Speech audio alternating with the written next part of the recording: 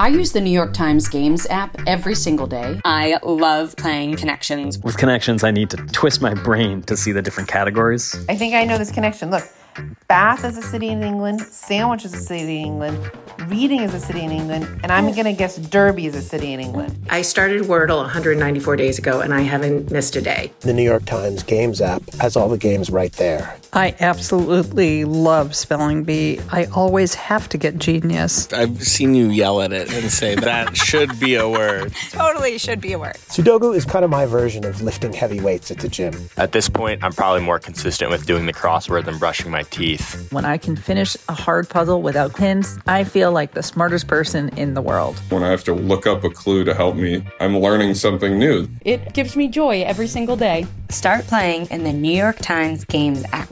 You can download it at nytimes.com/gamesapp. From the New York Times, I'm Michael Barbaro. Here's what you need to know today. On Tuesday, a federal jury found 2 men guilty of plotting to kidnap the Democratic governor of Michigan, Gretchen Whitmer, in a closely watched case of right-wing domestic terrorism. Throughout the trial, prosecutors presented evidence that the men, Barry Croft and Adam Fox, were angry with Whitmer for imposing government restrictions at the height of the pandemic. Their plan involved capturing Whitmer at her vacation home, detonating explosives to distract responding police, and perhaps touching off a civil war. Defense lawyers for the men argued unsuccessfully that they were egged on by undercover FBI agents and informants and would never have come up with such an elaborate plot on their own. And in a series of closely watched elections on Tuesday, Democrat Pat Ryan defeated his Republican opponent, Mark Molinaro, in a special election for Congress in upstate New York.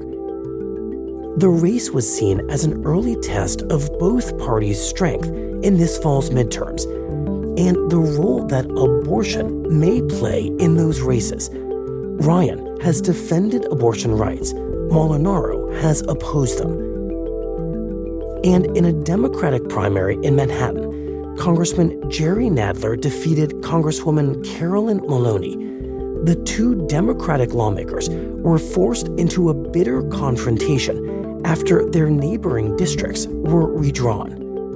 Finally, in Florida, Representative Charlie Crist emerged as the winner of the Democratic primary for governor and will now face off against Republican Governor Ron DeSantis, a potential presidential candidate in 2024. That's it for today. I'm Michael Barbaro. See you tomorrow.